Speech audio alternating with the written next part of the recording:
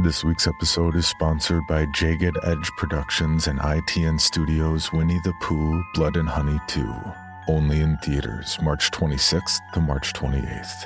The suspenseful and thrilling sequel to last year's immense hit, Winnie the Pooh, Blood and Honey, amplifies the gore factor with 10 times the number of kills to put fans both new and old at the edge of their seats.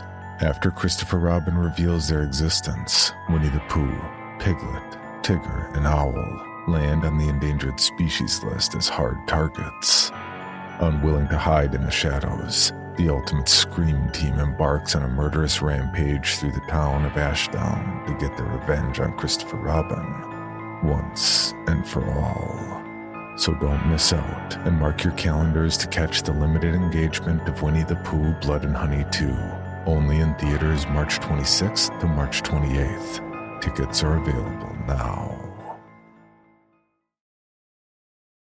Join us today during the Jeep Celebration event. Right now, get 20% below MSRP for an average of $15,178 under MSRP on the purchase of a 2023 Jeep Grand Cherokee Overland 4xE or Summit 4xE.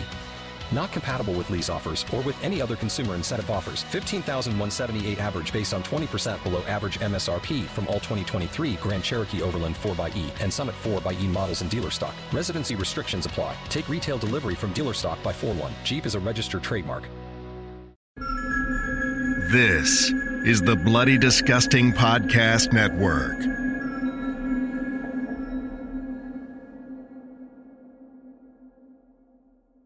This podcast is made possible thanks to our amazing patrons. Please join me in welcoming and thanking new patrons: Tim Kessler, Christina Sigcha, that guy you saw picking his nose but I didn't see you looking, and really I don't pick my nose often, I just really need to do it and I'm sorry.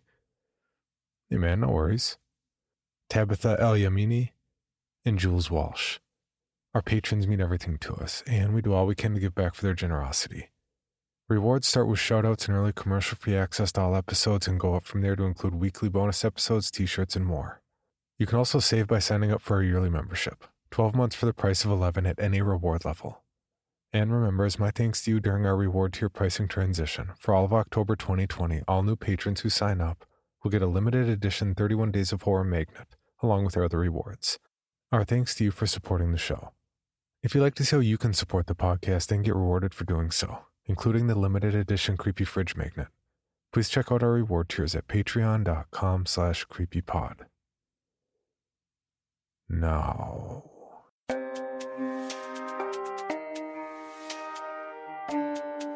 This is Creepy, a podcast dedicated to sharing the most famous, chilling, and disturbing creepypastas and urban legends in the world.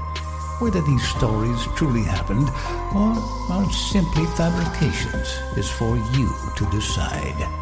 These stories may contain graphic depictions of violence and explicit language. Listener discretion is advised. Creepy presents The 31 Days of Horror.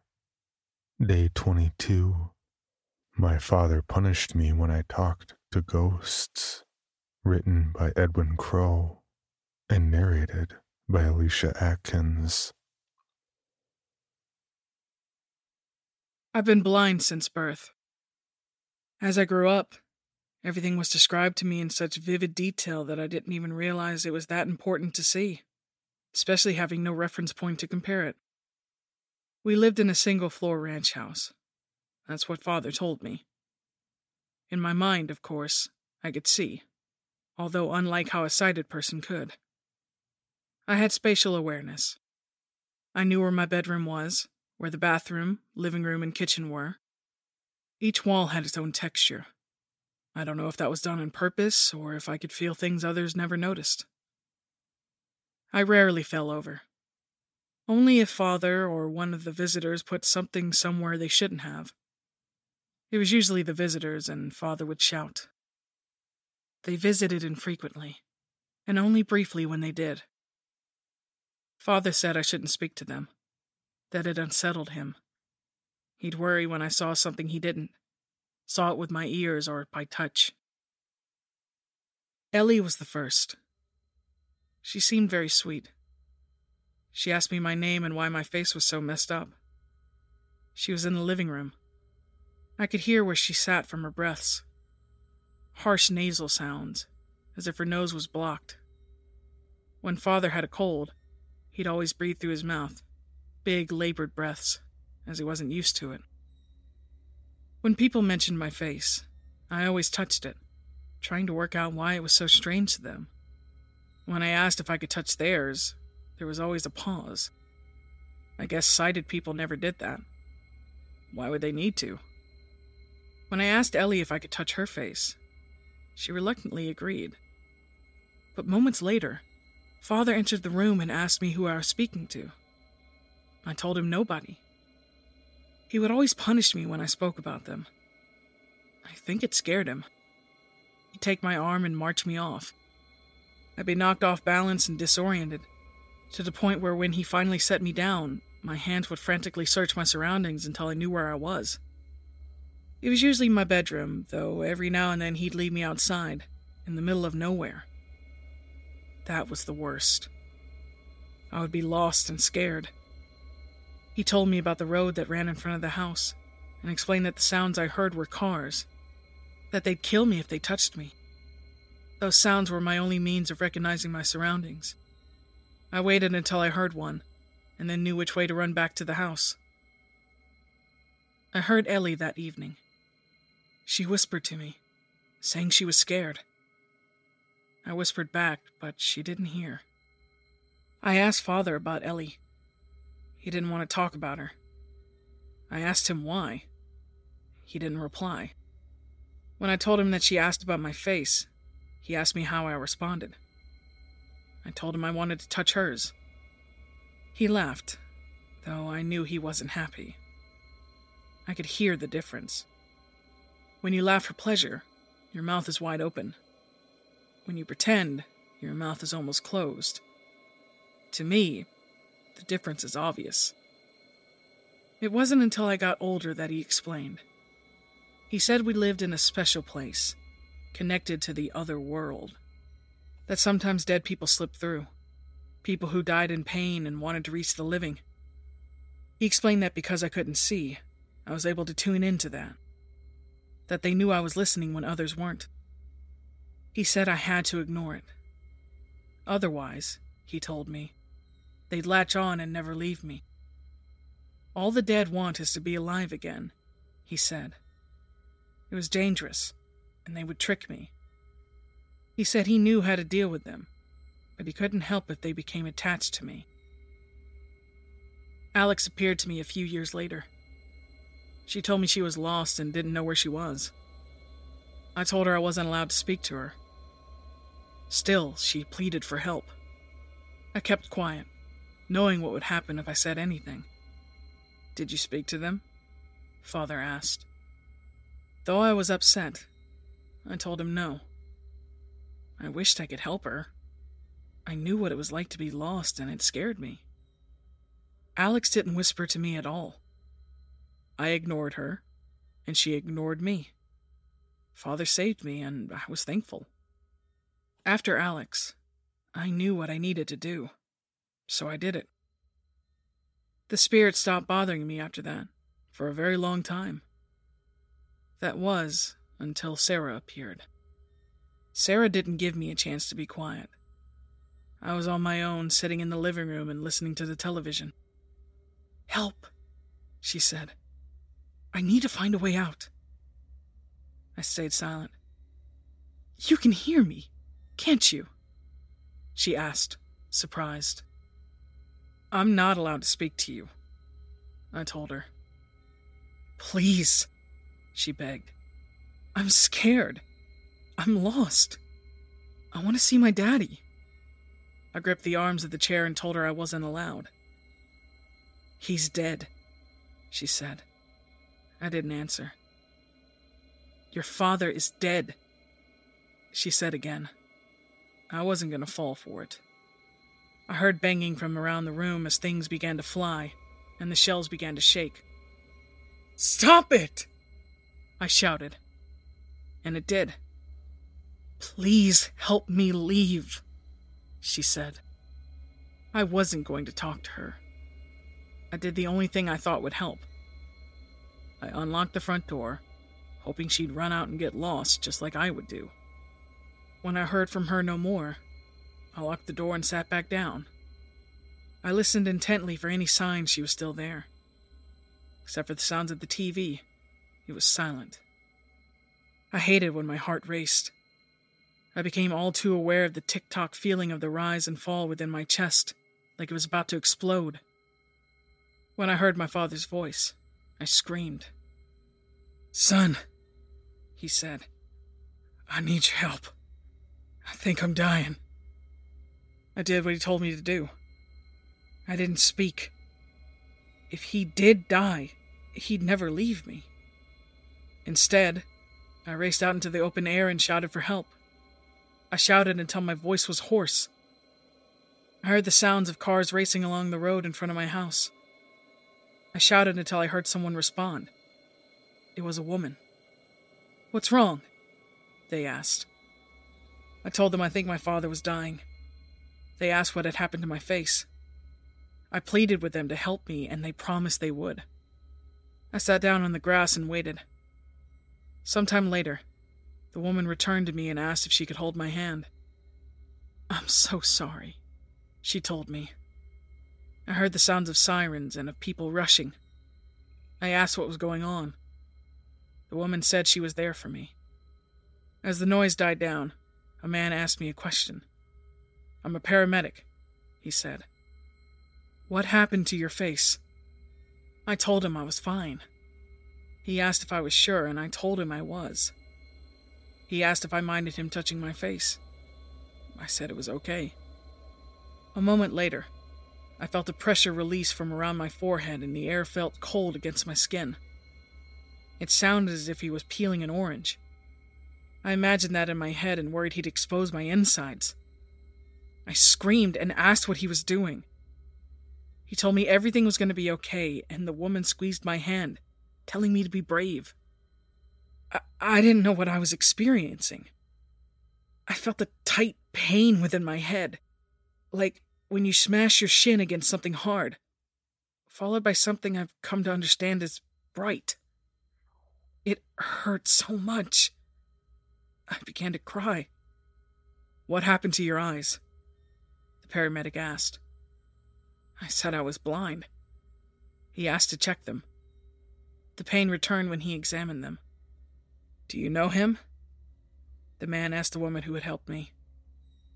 She told him I'd been screaming for help and that she had come to my aid, but that she had never met me before. "How long have you had your eye injury?" he asked me.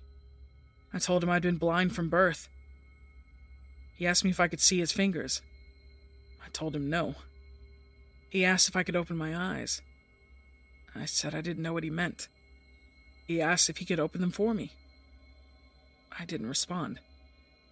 Then I felt his fingers on my face, fingers covered in something rubbery. Suddenly it became bright again. I screamed.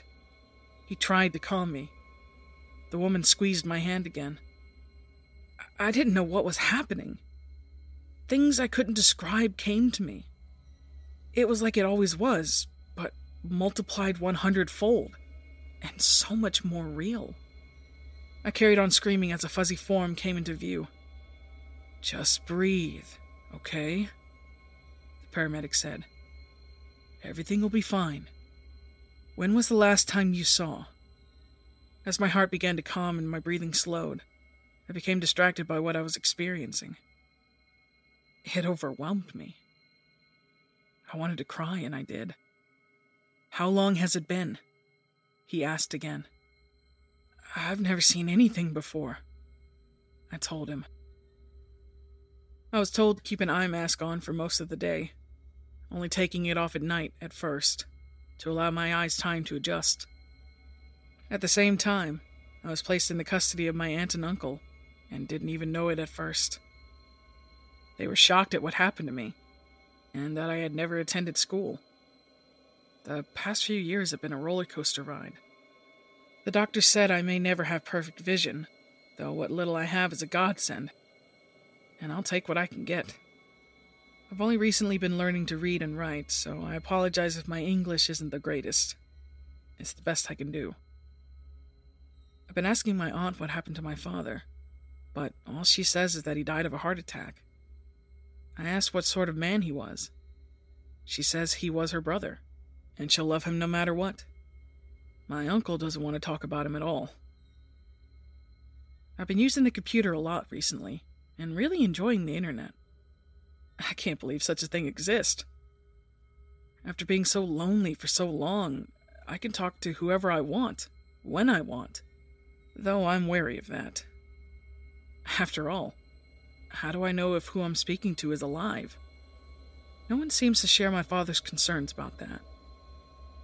Today I was on a forum discussing the spirit world. I was so happy to find people who I could relate to. And someone curious about my username sent me a link to an article on a true crime website. It was about my father, and mentioned me by name. They asked me who I was, and if I was the same person. According to the article, my mother had gone missing soon after my birth. It said I'd been bound so I couldn't see. That my father always wanted a daughter. They found 14 bodies in the basement. They said one got away. A girl by the name of Sarah Frank. She was the one to call the police. They found Father's car parked around the back of the house. They suppose he'd carry his victims into the basement via the storm entrance and left them there. Sarah had managed to get away after she agreed to be his daughter, following 4 days of sustained torture. She stabbed him with a knife he'd placed on the counter to butter some toast. I didn't want to believe it. And I'm not sure I would have, if it weren't for the names of the victims, 2 of which stuck out. Ellie Farmer and Alex Riddle. I'd spoken to them both in the living room. To this day, I wonder if my father had been honest with me about a single thing in his life. Throughout it all, one question remains above all others. Did I speak to Ellie and Alex before or after he killed them? Everybody in your crew identifies as either Big Mac Burger, McNuggets, or McCrispy Sandwich. But you're the Filet-O-Fish Sandwich all day. That crispy fish, that savory tartar sauce, that melty cheese, that pillowy bun. Yeah, you get it. Every time. And if you love the Filet-O-Fish, right now you can catch 2 of the classics you love for just $6. Limited time only. Price and participation may vary. Cannot be combined with any other offer. Single item at regular price. Ba-da-ba-ba-ba. From the Patreon Vault, Creepy presents 630-296-7536. Credited to user Arios. I'm sure that all of you here are used to the cry for help type stories by now. Help me, blah blah blah. I won't bore you with another. Even if I wanted your help, you couldn't give it to me. Because your help is useless. Why? Because you're not a member. I just wish I wasn't either. It all started innocently enough, with a phone call. I'd been up for hours, unpacking and cleaning, waiting for the plumber to call. I just moved into a cabin and the contractors fucked everything up. Because of that, I now have the wonderful task of making calls to competent people that can fix what the original contractors did wrong. The phone rang at 12:06. Not bad, I thought. Usually plumbers don't bother to call or show up until 5. When I picked up the phone, I didn't even get a chance to say hello before a woman on the line told me to please hold for the next available operator. I hopped up and sat on the cabinet in the kitchen. It was one of the few places in the cabin not occupied with boxes. Elevator music leaked into my ear. I'd started to drowse off when the music stopped, and a piano chord that sounded like it was 3 notes that didn't quite go together played through the receiver twice. A voice came on the line. Welcome to Boothworth Industries. My name is Samantha, and I will be your operator today. Name? I didn't know what to say, so I told the operator my name. Sir, we know who you are. I'm your operator. Please give me a name to access. I don't understand, I said. It can be anyone, sir. We just need a name. Okay, I said. I made up a name. Harold Withers. Sir, as your operator, I must point out that fictitious names or the names of people that you don't know cannot be used. Used for what? I asked. How would you know that I'd made up that name? The whole thing felt like some sort of prank, but hardly anyone knew my phone number. Remodeling. Remodeling? Is this the plumber? I asked. Welcome to Boothworth Industries. My name is Samantha, and I will be your operator today. Name? I took that as a yes and gave them the name of an old ex-girlfriend. Jessica Goodwin. I could hear the clicking of a keyboard on the other end of the phone. It sounded like the woman was pounding the thing with her fists. After just a few moments of this, she returned. Jessica Goodwin. Remodeling is scheduled for August 21st, 2015. Would you like to reschedule? I was silent on my side of the phone. I couldn't believe this. Someone had been playing a prank on me. Who is this? Is this you, Jessica? Are you playing a prank on me? The woman didn't respond for a long time. I thought that whoever was on the other end of the phone was holding in a laugh. Hello? Yes or no, sir? The woman asked back. Yes? I said, not understanding what the woman was asking. I have a Tuesday appointment available. Will that work? At this point, I thought I was going insane and it actually was the plumbing company. What about today? I asked. Do you have anything available for today? Normally we can't arrange for a reschedule on such a short notice, but today we had a cancellation. How does 3 o'clock work for you? 3 o'clock is fine, I said. 3 o'clock it is then. Would you like a courtesy call? Sure. Wonderful. We at Boothworld Industries say thanks and welcome to the club. You have a marvelous day. That strange chord played twice again and the line went dead. I rolled my eyes and went back to unpacking. My phone rang at 3 o'clock on the dot that afternoon. Hello. Sir, this is Samantha with Boothworld Industries again. Your courtesy call begins now. What do you... I began to say, but was cut off by those diminished chords blaring into my ear. Then I heard Jessica's voice. What are you doing? Why are you doing this? Jessica asked. I could hear the tears in her voice. Jessica? Sir, the operator said. She cannot hear you. This is a courtesy call. The appointment has already concluded. Please, Jessica begged. Please don't do this. I'll do anything you want. Jessica's voice croaked off into a wheeze, and all I could hear on the other end of the phone was the rustling of clothing and more wheezing. Eventually it stopped, and someone picked up the other end. The scheduled work has been completed, the man's voice said. We at Boothworld Industries say thanks and welcome to the club.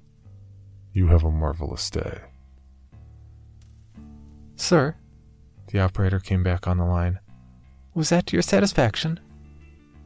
I sat there for a long time, cold sweat dripping down my ribcage. Jessica was my ex because I walked in on her and my best friend fucking at a party in high school. I smiled and whispered, That was perfect. Wonderful, the operator said. We at Boothworld Industries aim to serve. Would you like to make another appointment? As I stared at the water leaking from the door of the dishwasher, I smiled even bigger. Yes, I would. Name? Dan. I don't have a last name. He's a contractor. Dan Arancibia. July 13th, 2032. Would you like to reschedule? Yes. How would Wednesday work for you? Didn't you say you had a Tuesday appointment available? I did, but unfortunately that slot has been filled by another member. Would Wednesday work for you? No. I have a job interview that day. What about Thursday? Unfortunately, Thursday will not work. You are due for remodeling Wednesday night. What? She repeated the exact same thing to me again. Can we reschedule my remodeling? Of course we can, sir, the woman said. It sounded like she was smiling on the other end of the phone.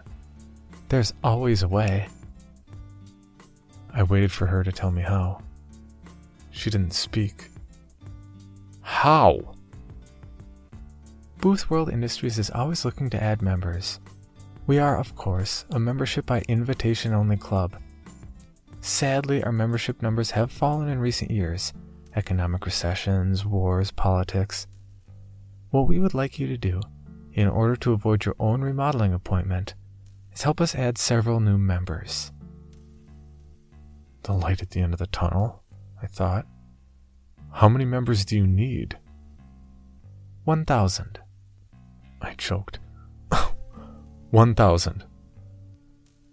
Yes, sir. Otherwise, we'll have to keep our scheduled appointment. We must inform you that the member that scheduled this appointment did request a courtesy call. Everything stopped at that point for me. All my life, I just skated by. Not doing anything, not making a difference. My mouth actually dried up. I'd always thought this was the sort of thing people wrote in books to be dramatic. It's not. I'll get you your 1,000 members, I whispered. We at Booth World Industries say thanks and welcome to the club. You have a marvelous day. The connection ended. I hung up the phone and stared at it for a long time. I'm scheduled for remodeling on Wednesday, and somewhere, someone will be getting a courtesy call to listen to my last few breaths if I don't get 1,000 members to join Booth World Industries. It's funny. I'd always wanted to join an elite club. Skull and Bones, New World Order. I'm not sure how I got in, but now I'm a member. I've got until Wednesday to enjoy it. Like I said at the beginning, even if I wanted your help, you couldn't give it to me, because you're not a member. Membership is by invitation only. I'm inviting you in. You can help me.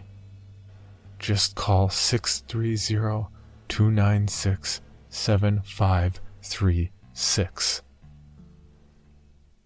For more information, including pictures and videos of the stories told on this podcast, or to suggest stories for future episodes, please visit us at CreepyPod on Twitter, Instagram, and Facebook, or email us at creepypod@gmail.com. All stories told on this podcast can be found at creepypastawikia.com and are protected by a Creative Commons license. Some rights reserved unless otherwise stated.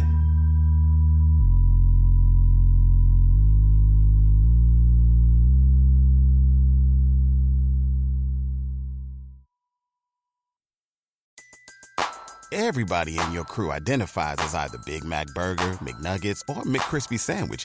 But you're the Filet-O-Fish Sandwich all day. That crispy fish, that savory tartar sauce, that melty cheese, that pillowy bun. Yeah, you get it. Every time. And if you love the Filet-O-Fish, right now you can catch two of the classics you love for just $6. Limited time only. Price and participation may vary. Cannot be combined with any other offer. Single item at regular price. Ba-da-ba-ba-ba. Item number SCP-5186. SCP-7160. SCP-7533. Object class. Euclid. Keter. Safe. Special containment procedures. Spreading across the hemisphere and kicking up vast amounts of ash and dust. The only thing I could hear was 7219 laughing. Do you remember your name?